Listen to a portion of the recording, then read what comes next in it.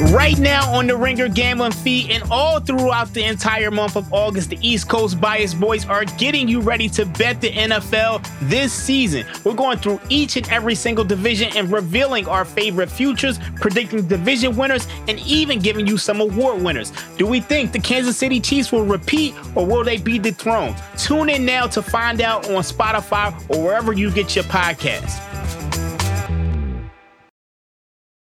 This episode is brought to you by Shopify. Do you have a point of sale system you can trust, or is it a real POS? You need Shopify for retail. From accepting payments to managing inventory, Shopify POS has everything you need to sell in person. Go to shopify.com/system, all lowercase, to take your retail business to the next level today. That's shopify.com/system. This episode is brought to you by Amazon Prime. You know Amazon Prime is not just a shipping subscription, right? It's got everything, including streaming TV and movies on Prime Video. And of course, Prime's fast, free shipping. Go from watching your favorite shows to getting your favorite things. Whatever you're into, it's on Prime. Visit amazon.com/prime to get more out of whatever you're into. David? Yes? Looks like we've got a new NBA Finals announcing crew. Oh, I saw this. This is big news. You remember that Jeff Van Gundy got laid off? I seem to remember that, yeah. For reasons. Chad Finn tipped us off about ESPN's intentions a few weeks ago. And the New York Post's Andrew Marchand tells us today it's close to becoming a reality. Mark Jackson is going down to the second NBA team on ESPN. And the new number one team is going to be Mike Breen, Doc Rivers, and Doris Burke. Wow. What do you think about that? It sounds great. I mean, I like all of those people. I mean, Doc Rivers at this point is just sort of a, urban legend that our boss Bill Simmons has passed down to us. Now, he was good. He actually called a finals like in 2004 with Al Michaels. No, I know, and reputation is great. I have to admit I don't remember it, as well as I should. Can I just say I'm the same way? You know me, right? You just give me a prompt and I'll give you, 20 seconds on Dick Enberg and Bob Trumpy in the 90s on NBC. I don't know that I can give you a ton on Doc Rivers calling that single finals with Al Michaels. Yeah, same. But presumably, I mean, he's good at his job. I take Bill's word for it, and ESPN certainly seems to think so. Are good at that job, and Doris Burke is wonderful. The Mark Jackson demotion seems interesting, just in so much as like, what was the point of retaining him if you're not going to keep him? But again, we don't really know how all these things work behind the scenes. And that might be the last time we ever speak Mark Jackson's name on this podcast. But yeah, that's big news. It's big news. They're not just looking to. It's a little bit more of a rebuild than a retool, and it's. I think it's a little bit interesting for them to be kind of calling the shot of the finals prior to the team working together at all. But I like all the parties involved and definitely intrigued. One thing about Doris Burke, she's become such a big part of NBA television coverage and has done such a great job that it's easy, paradoxically, to skip over what a huge deal this is. The networks have been talking about making the broadcast booth a place for something other than just dudes for a really long time, since at least the 80s and probably before that. That's a big deal and a big moment in broadcasting for her to be doing this on TV. I know she's done it on radio, but television is a big deal.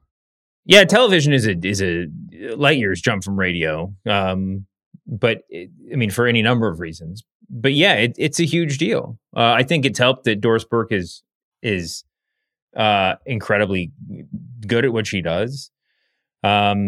It's also helped that ESPN and other networks have gone out of their way to open up the commentary booth, tables, whatever else, across gender lines. And so it doesn't seem, despite the fact that she's sort of leading the charge, it's not it doesn't seem like a one-person show, or, or one-person movement, I guess. But I think the biggest thing is that, it never seemed like that big of a deal past the announcement, past the, sputters of whatever negative reaction that it got on the front end. I think there were many more people that were just excited about it when she first started calling national games, and she's great. She earned her spot, and we in this era, maybe it's because of the internet, maybe because we see so many different people, so many different voices comment on literally everything, but sports in general. It's a huge deal, but in a way, it's sort of wonderful. It doesn't feel like the sort of giant pivotal moment that it is. There was one sentence in Marchand's piece that stuck out to me, I should say. While Van Gundy was one of the best game analysts in sports, top ESPN executives were wary of his desire to coach again. Now wait just 1 minute here. You're telling me that your way to fix this problem was to hire Doc Rivers, who in 1 year's time will be the single hottest NBA coaching candidate out there. And you're also telling me that Jeff Van Gundy calling 17 consecutive NBA finals was not enough loyalty for you. Well, at least with Doc, you know what you're getting, right? There's no confusion there. No, I mean, listen, this is obviously a post-rationalization. Some people are making excuses. I don't know if they didn't expect the backlash that came with Van Gundy getting let go. But yeah, that just is beyond belief. We talked about the fact that, Van Gundy, when he would tweak the refs and therefore tweak the NBA, that, it creates this idea of, wait a second, was the NBA unhappy to have Jeff Van Gundy calling such high profile games? Mm-hmm. And it's very tough to connect those dots, because if calls like that are ever made, they're made at the very, very top levels. And if they are made very much in secret. And you can always point to something else and say, well, look, he had a huge salary. That's why we got rid of him. We're going in a different direction, whatever it is. But when you put stuff like that out there, that what we were worried about is Jeff Van Gundy leaving us in the lurch after 17 years of service. Yeah. To take a coaching job, you're kind of telling us, hey, there's something else here. There's something else you might want to look into. Mm-hmm. Because that is insane. Worried about Jeff Van Gundy taking another coaching job. Okay. Yeah. No, I mean, it's not true. It's just not true. I can make fun of it all day. But yeah, no, so maybe there is something there. Some teams should just give Jeff Van Gundy, if they're not going to hire him as a coach, they should hire him as a PR director. Just have him be the guy that goes out and gives all the press conferences on behalf of the team. That would be fantastic. But yeah, it's just incredibly bizarre. I mean, it's so weird.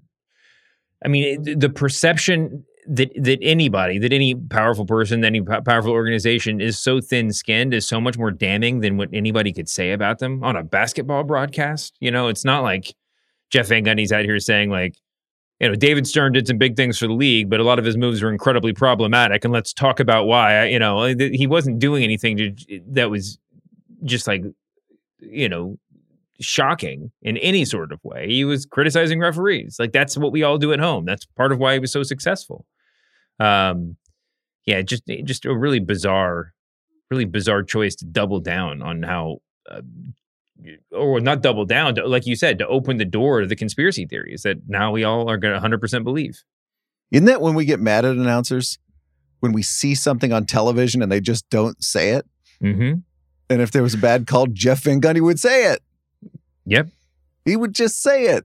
That was a good thing, or so I thought. Coming up on today's pod, it's an old-fashioned we demand a correction, or several corrections, media face-off, Variety versus Puck and The Atlantic. Plus, Twitter has rebranded as X, but wait, all the journalists are still here. And a bunch of quick items for you, including Broncos coach Sean Payton, Ron, I love the corporate media, DeSantis, and anti-AI spokesman or AI skeptic James Patterson. All that and much more on the Press Box, a part of the Ringer Podcast Network.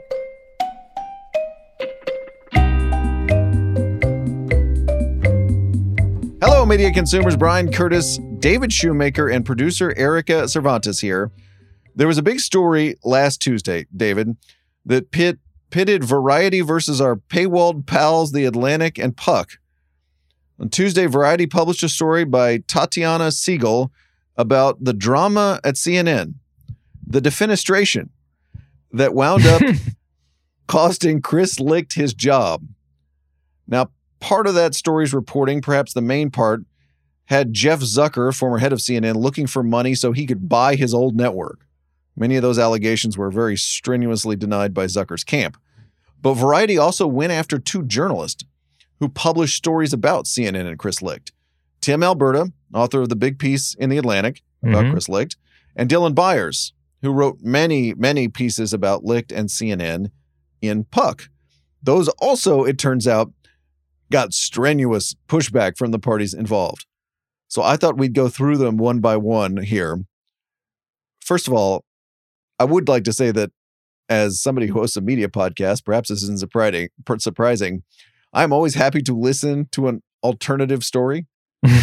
Yes. Even when you have a so-called definitive story like the one Tim Alberta delivered. Oh, absolutely. Maybe someone thinks Chris Licht was good at his job, or maybe someone thinks he really wasn't good at his job, but that Alberta and Byers portrayed him in a way that was somehow unjust, right? We're our ears are open, our eyes are open. Absolutely. But if you're going to go after another journalist, I think you've probably got to bring better ammo than what Variety brought here. Here's the case against The Atlantic's Tim Alberta. Variety says he only had 4 meetings with Chris Licht to report this profile. Alberta says nope, he met with Chris Licht on 7 different days while reporting the story. Sidebar for you, David. If it had only been 4 meetings, doesn't that seem like a lot for a magazine feature about a famous person? It does. The only thing that I can think is that the reception of it was that he had this incredible inside access, and that maybe they were trying to defang that perception or something. But again, it doesn't. It's 4 is plenty. 7 is, and to get that wrong is just sort of wild. Do people know that getting to 2 meetings with a famous person, even for a long profile these days, is something of a get? Oh gosh, yes. Much less 4. Or do people know that? No. I mean, I don't know if they know that. I mean, I think that most people would assume that it's kind of either one. Maybe it's the assumption is that it's either one meeting or it's like you're embedded for a month. But yeah, I mean, 4 meetings is a lot, no matter how you look at it. There was a line that really stuck out in Alberta's piece.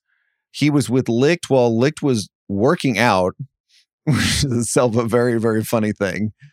And Licht said mid-workout, Zucker couldn't do this shit.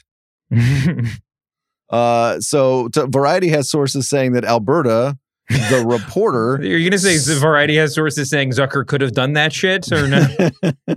Now, that would have been a correction. Sources say that Alberta said the line, or let me take that again. Sorry, Erica, one more time.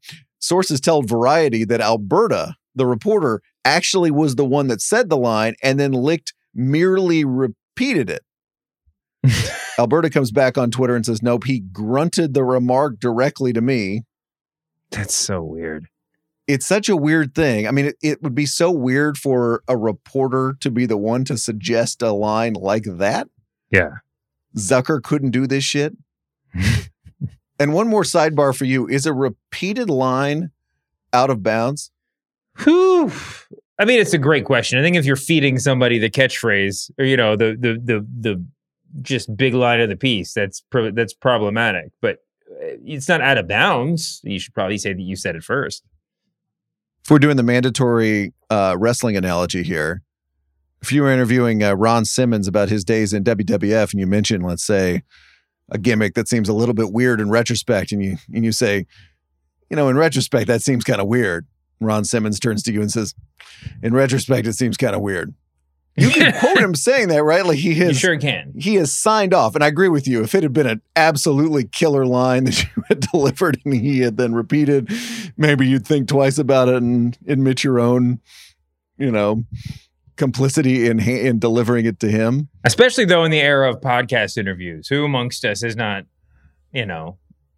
sometimes you ask the same question 2 or 3 times to get a better answer, right? Mhm. And if they if they hit on the last one, and maybe if they borrow some of the words from your previous questions along the way, I don't think very many reporters are above using that.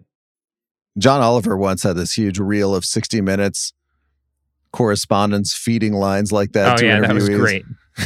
That's really funny. This was Variety's case against Dylan Byers.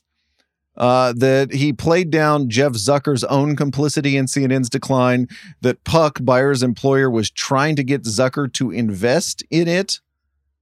Puck Journal, which would have then benefited Puck journalists like Dylan Byers. Byers and Puck editor John Kelly came back and said Dylan Byers did not know about any courting of Jeff Zucker to invest in Puck, so he couldn't have disclosed something he didn't know.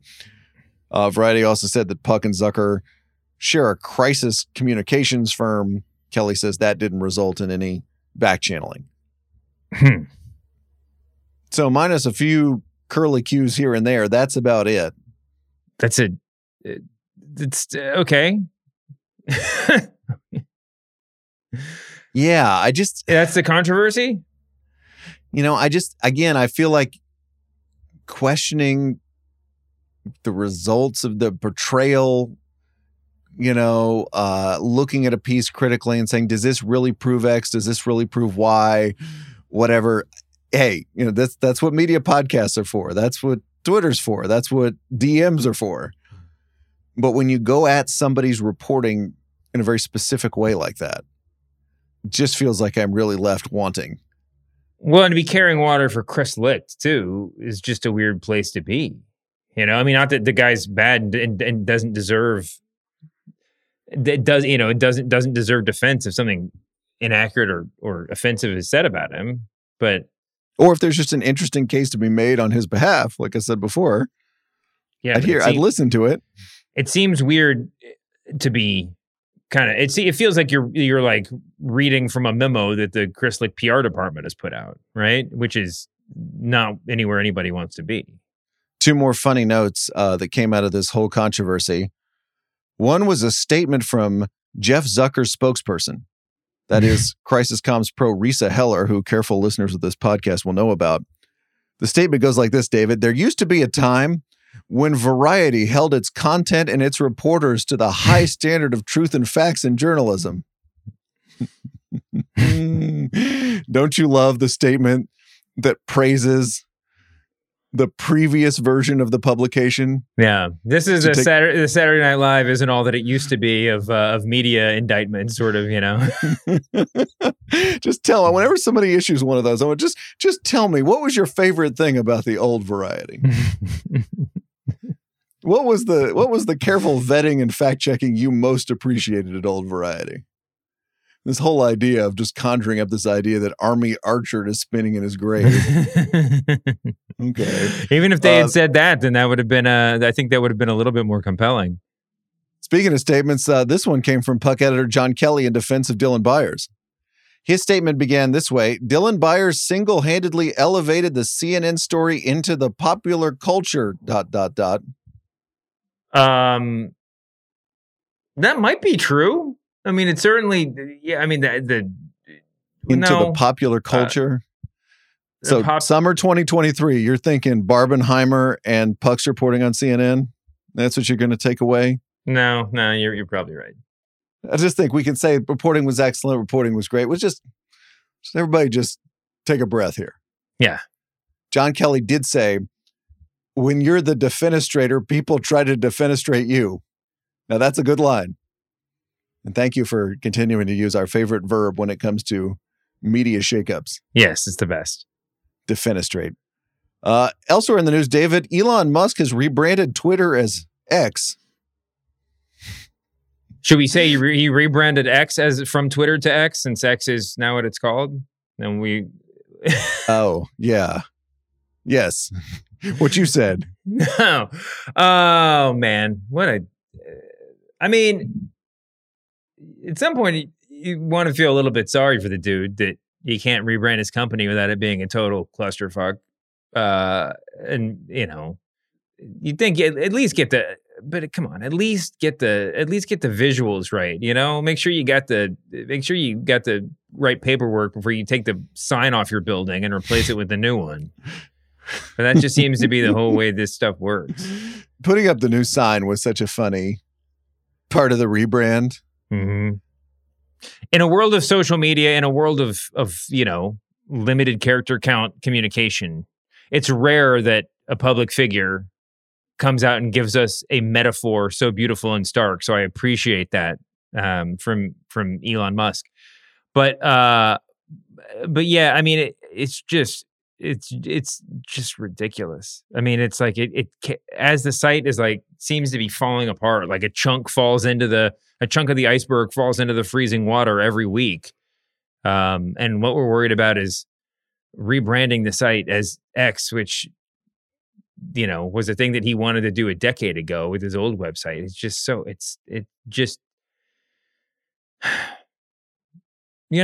this is why you need good people around you. So you can just be like, yeah, there's this perception about me that I'm petty. Is there any part of this move that's going to look petty? And if someone's like, yes, whatever, it might, then you take a pause. Yeah. Seems to be no pausing here. No pausing at all. No. Speaking of no pausing, how about him, Elon, getting into the Bronny James discourse? Oh, God, I didn't even see it. What did he say? With a vaccine tweet. There's no need to see it. But what I want to know from you is the journalists now have all left Twitter, right? I think we're all still there. Because I heard everybody was going to Blue Sky. I heard everybody was going to Mastodon. I heard everybody was going to Threads. I saw them posting links to their new profiles. Oh, they'll do that. Hit me up on Threads. And then they all left, right? This is it. This was the final straw. They're gone. I think we're all still there. We're still there. Everybody's still posting their work on Twitter after all that. Yep. That's just so funny how that happened. What month are we in of people threatening to leave Twitter? I mean, Twitter serves a lot of functions, but at the end of the day, it's, I don't know, town hall. I think it's the word that Elon Musk likes to use, but it's still the hangout, I know. It's still the place you go to find out that Paul Rubens passed away, rest in peace. I mean, it's still, you still got to do and that he was 70, but I guess that's incidental. It's hard to replace Twitter, in its most core function, which is just soaking in. You can't have a piece of that. You can't have 10% of Twitter and get nearly the same results. And I mean, that's why Elon Musk paid a bunch of money for it. You know what's also hard to replace for journalists? All those followers that they earned on Twitter. Yeah, exactly. That they spent years and years trying to accrue. Mm-hmm. They had two goals, right? Every journalist in our generation, do great work, get a bunch of Twitter followers. Yeah. And slicing off half of a decade's worth of work turns out to be harder than perhaps some expected. Anyway. Yes. Also, apparently they're writing checks to do the high profile checkmark accounts now for engagement. So that'll be an interesting path forward if they actually stick that out. Coming up, David, I want to tell you about Sean Payton, who suddenly got interesting. But first, let's do the overworked Twitter joke of the week, where we celebrate a gag that was so obvious that all of media Twitter made it at exactly the same time. They're still here. Send your nominees to @ThePressBoxPod, where they are always gratefully received. Runner-up this week is jokes based on Ken's line from the Barbie movie, "My job is just beach." For example, my job is email based off the Barbie Twitter meme everyone suggested. Thanks to Chad Orzel, Michael L. Avery, and Michael P. Casey for that one. I have not seen the Barbie movie. Me neither. Always fun to read jokes about something you sort of understand. But this week's winner, David, any jokes about Twitter X, including that big glowing sign on Twitter HQ in San Francisco? For instance, X marks the spot where Twitter went to die. If you also haven't left Twitter and you're still here making jokes, congrats. You made the overworked Twitter joke of the week. This episode is brought to you by Shopify. Do you have a point of sale system you can trust, or is it a real POS? You need Shopify for retail. From accepting payments to managing inventory, Shopify POS has everything you need to sell in person. Go to shopify.com/system, all lowercase, to take your retail business to the next level today. That's shopify.com/system. This episode is brought to you by Amazon Prime. You know Amazon Prime is not just a shipping subscription, right? It's got everything, including streaming TV and movies on Prime Video. And of course, Prime's fast, free shipping. Go from watching your favorite shows to getting your favorite things. Whatever you're into, it's on Prime. Visit Amazon.com/Prime to get more out of whatever you're into.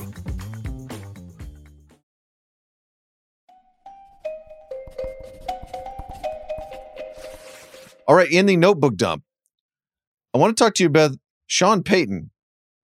Yes. He's a former Fox broadcaster turned Denver Broncos coach.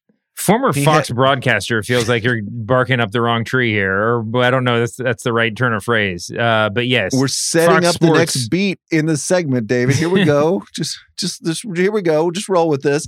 Sean Payton gave a very interesting interview. Interesting is one word, I guess, for it, to Jarrett Bell of USA Today. He ripped Nathaniel Hackett, the Broncos coach he's replacing, kind of ripped the Jets for being on Hard Knocks this summer. Mm-hmm. This was Sean Payton's attempt to row back some of those remarks. Made the papers. I was just wondering why you... Yeah, listen, I had one of those moments where I still had my Fox hat on and not my coaching hat on. Now, is it just me, or did Sean Payton never actually say anything that interesting when he was employed by Fox? Yeah. Where was that? I mean, he was fine, but he was never like overly combative. You know, I mean, he didn't.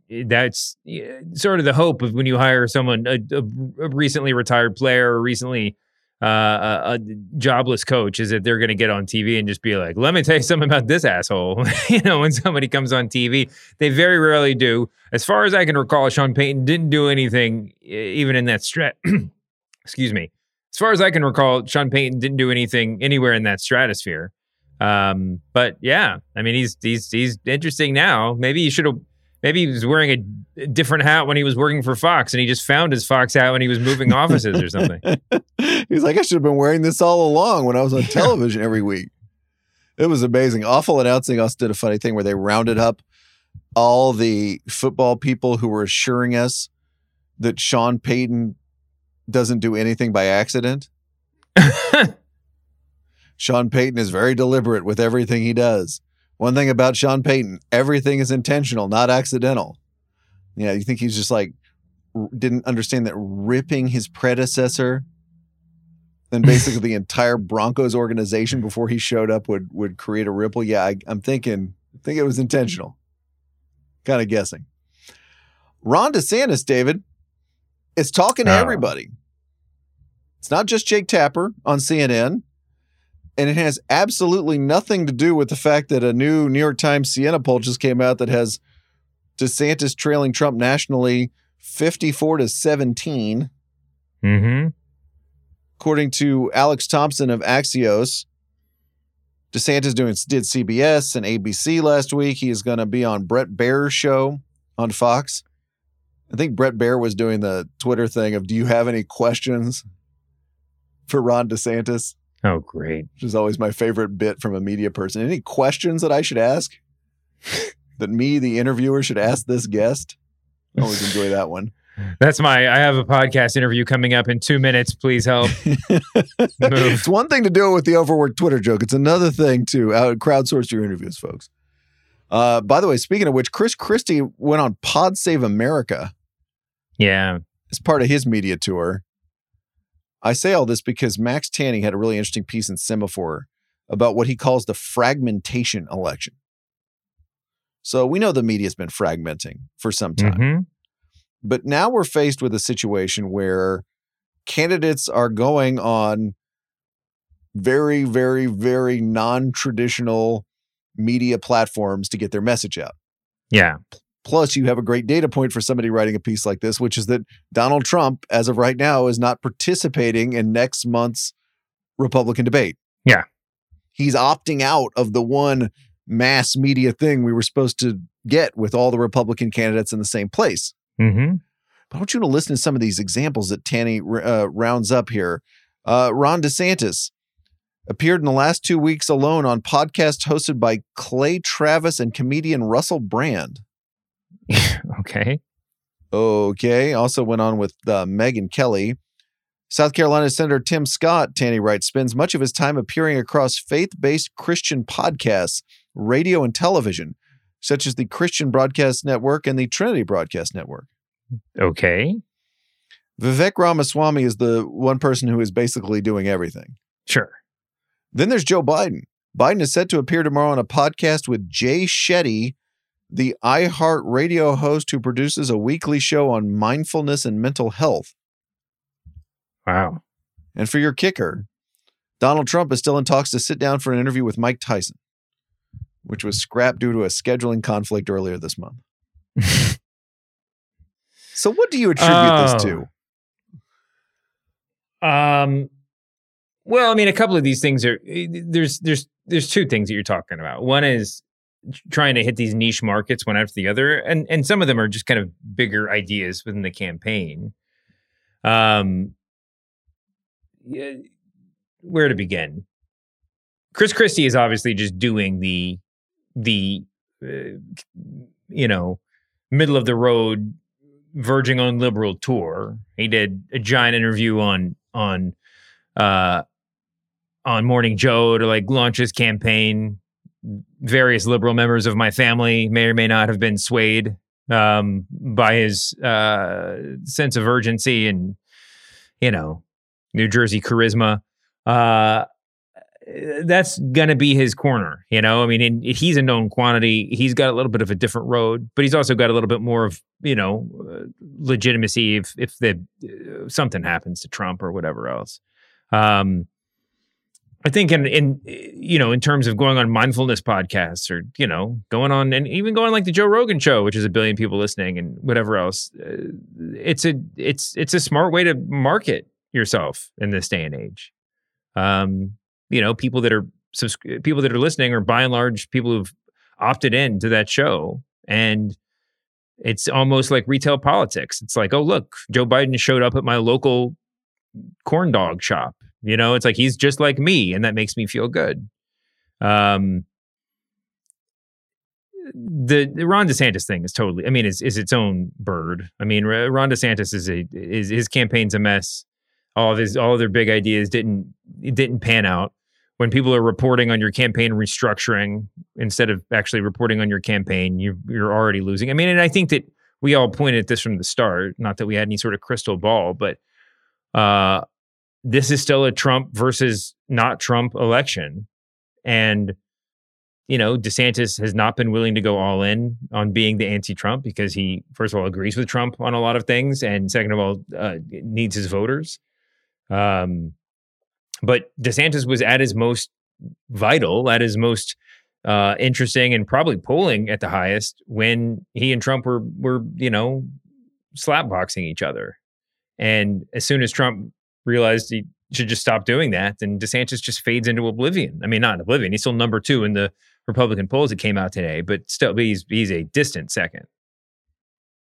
It's oblivion. I'd really like your point about the corn dog stand, because I think when you look at it, the names are different, and it feels weird that Biden is going on an iHeart podcast. But I'm not so sure this is different from the tried and true presidential media tour that took them to Good Morning Iowa and Good Morning New Hampshire and all those local stations. Well, and not at all different from Obama going on Between Two Ferns. I mean, that was for Obamacare, but he knew how to micro target his audience too. Oh, totally. He completely understood it. And that's the best way to show that this has been happening for quite a while.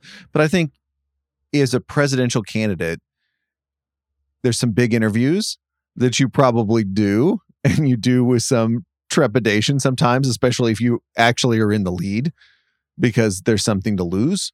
Yeah. Going in front of the big media. And I, by the way, encourage all presidential candidates to line up and do those interviews, especially with the best interviewers. But we also know that they go and do interviews with other people and people that appeal to viewers in different ways. And again, when you go on with back in the day with the local television anchor who's very, very familiar to viewers in cities, in important primary states or caucus states, like that to me is not all that different. The fragmentation point is interesting. But, I think if you look at where we are right now, Ron DeSantis gave an interview to Jake Tapper on CNN, has given interviews to the networks. He has ultimately dropped the whole corporate media thing and said, okay, I'm just giving interviews like a regular candidate. Yeah. All the other Republicans are lining up to talk to mainstream people because they just need attention at this point. There's nowhere to go but up. Biden is kind of a mystery. And Trump, right? It may turn out that Biden and Trump are the two that are not giving major network interviews. But again, Trump was also on a CNN town hall. So I do agree it's different. I do agree it's a different world, but I do think the new world resembles the old world in a lot of ways. Oh, yeah, they're strikingly similar. The most interesting thing is what you mentioned, that if the two leading candidates just don't do much. I mean, Trump had to do something. Trump will continue to do occasional things just to remind us that he is a candidate, that he's at least as much a candidate as he is a, courtroom figure. But who knows what Biden's going to do? Biden may do little or nothing at all. I mean, which is not smart. I mean, I think he'll probably do more as the campaign gets closer. I mean, as the election gets closer.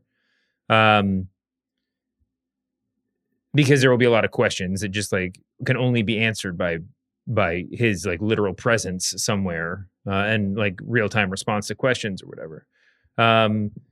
But yeah, I mean, these other candidates have opportunities to take up the oxygen, to fill in that void by being on these big programs, and they need that traditional attention. They need people reminding. I mean, they should be doing the, huge listenership podcasts and micro targeted stuff, that have concerted fan bases. But they also have to be doing. I mean, it's more important to them to be doing mainstream media and to sort of be labeled. Listen, the more times the average voter can hear Ron DeSantis be referred to as number 2 in the polls behind Donald Trump, the better it is for him. I mean, it'd be better if they would say he beat Donald Trump in Iowa or something like that. But for right now, that's really beneficial to him because we talk about him all the time. But does the real, true average voter really have a concept of who he is? Yeah, probably not, and that's actually probably good for Ron DeSantis, despite the wrong-headed place where his campaign started. I would get ID'd as the number 2 behind Trump as many times as I could before Tim Scott overtakes me in the polls in Iowa. It seems like that's happening sometime soon. We talked about AI on the show last week, David. Is it going to make us journalists more efficient or just make journalism so efficient that the people who run it no longer need us?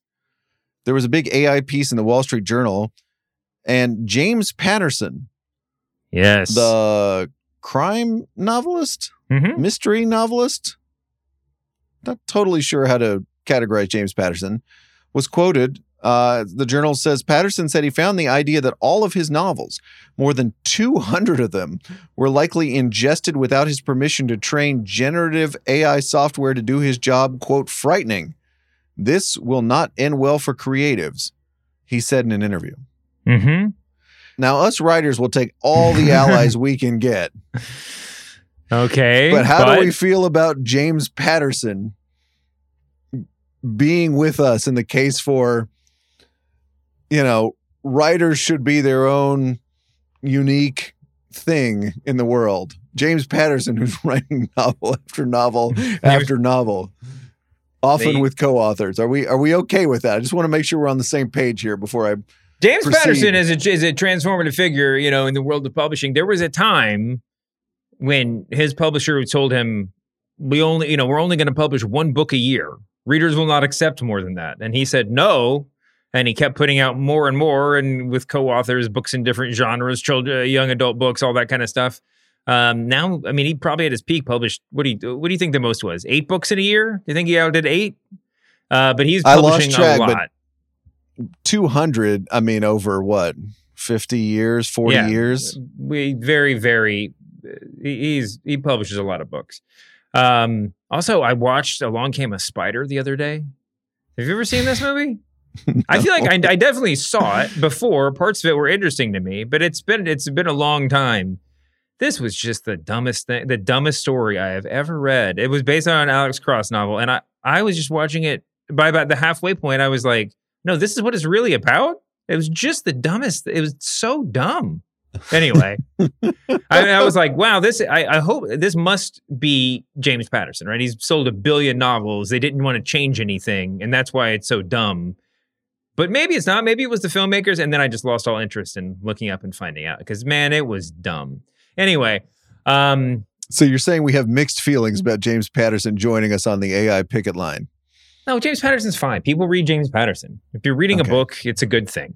You know, I mean, we both read many, many books that people would look down their nose at. Whatever, you know, it's like when people. It's during the Harry Potter furor of a decade ago when everyone's just like, "Oh, my kid finishes the Harry Potter books and then just starts back over in the Harry Potter books." It's like, you know, it's okay. They're reading books. You know, you don't need to force another book into their hands that they're not going to read. Just let them read words. That's okay. Okay. That seems like another discussion, by the way, the Harry Potter books. But I'm going to move on. Well, I know your feelings about witchcraft, but go on. New feature here at the Press Box, David. It's called Not About the Media. Oh. Because I think you and I deserve a weekly feature where we talk about something that's a little bit out of our wheelhouse. Yes. Why should all the other Ringer podcasters have all the fun? I'm going to get this feature started by telling you that I took my son, who is 10, to see Mission Impossible 7 the other day. Nice. Fantastic time at the theater. I completely endorse Chris and Andy's review over on The Watch, where they basically said this movie is incredibly fun, even if there are moments where you will not understand who key characters are or indeed why certain things are happening. Great. Usually that bothers me. It was fantastic. Had a wonderful time. So did Owen. But the movie is too long, I would like to report. It is great. Just too long, and all movies are too long. Uh-huh. Now, before I get into sounding like angry old man here in this new feature, this is not the way I want to inaugurate things. Like our old friend Josh Malden is actually the appropriate point of view here. It was your friend too, by the way, but yes, he told us that all movies were too long when we were in high school. Now, all movies are actually too long. By the way, this is 163 minutes, Mission Impossible. Whew. I want to ask you, what is the original too long movie of this era? What got us headed down this path? Yeah, because, I mean, you're not going to say like Cleopatra or something or Dances with Wolves. That's not where this came from. My theory as we were walking out of the theater the other day was that the Lord of the Rings director's cuts are what put us down the path to too long movies.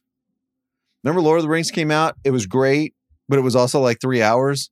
Yeah, it was. And then the director's cut added like another hour. Yeah. And you're like, this isn't bad. This is not a bad movie. In fact, this is a really excellent movie in some cases. But why would this be 4 hours now? When did the director's cuts come out? Did they come out simultaneously with the releases of the other movies, or was that a later release? I want to say early 2000s. I felt I had my hands on them. I remember when I moved to New York for the first time, was staying in like basically a hostel in Hell's Kitchen, and didn't know anybody. I would walk back from work every day and would often go to the movies. And I think the third Lord of the Rings movie must have been out because they were all back in the theater. But I think whether or not those are the director's cuts, that they're long movies and they're all playing at the same time, right? Because people want to go back. And I think having three movies that are all 3 hours in the theater right next to each other does kind of change your concept of how long a movie can be. And it was great. You get to go, at that point, it seemed like a luxury. Sometimes you go to a big movie and it would be like 88 minutes long, and you'd just be like, I didn't even finish my popcorn. Yeah. It felt good at first. But yeah, a lot of them are long now. And now, I mean, I don't know, where it came, but I do remember people sort of being, there was a feeling with the Lord of the Rings movies that they sort of earned it. The type of movies that they were, the style of movies that they were, it felt sort of appropriate. They were covering a lot of literary territory. When the Hobbit movies came out, that was different. They were each covering like 15 pages of the novel, and they were somehow even longer. But they did seem like they earned it. I think it was to me, I think of the MCU movies, the Marvel movies, when it would just be like, 2.5 hours for Captain America Civil War or like whatever. Like, of course, by the time Endgame came out, they were like 3 hours each. I think that was much later, but it's also much more trivial, kind of much more, and I say this as a diehard comic book fan, much more disposable in the grand scheme of things. And that it was just as long as they need to be, whatever.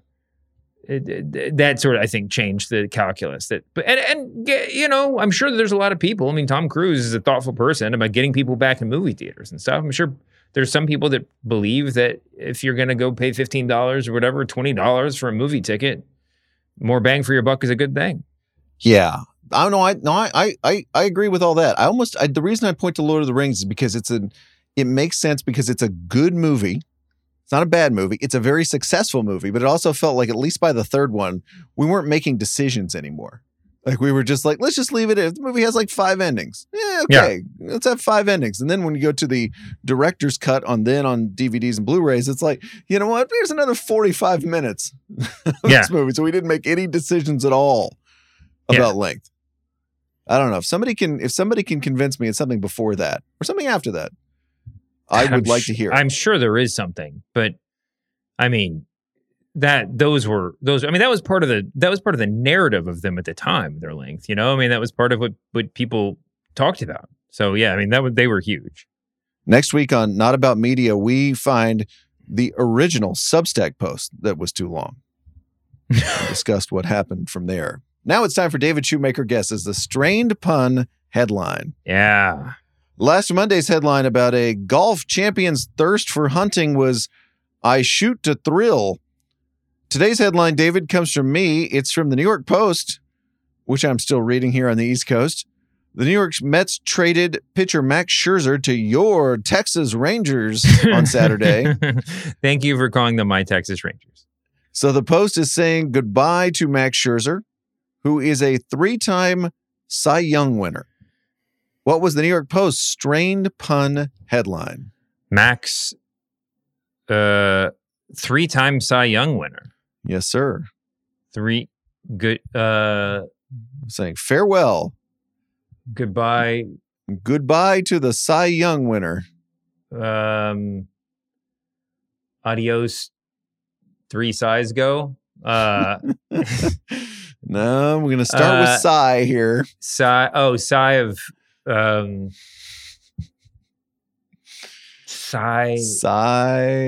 SIGH, Sigh? No, CY. Oh, I thought that was the pun. Sayonara. Remember, this is the New York Post.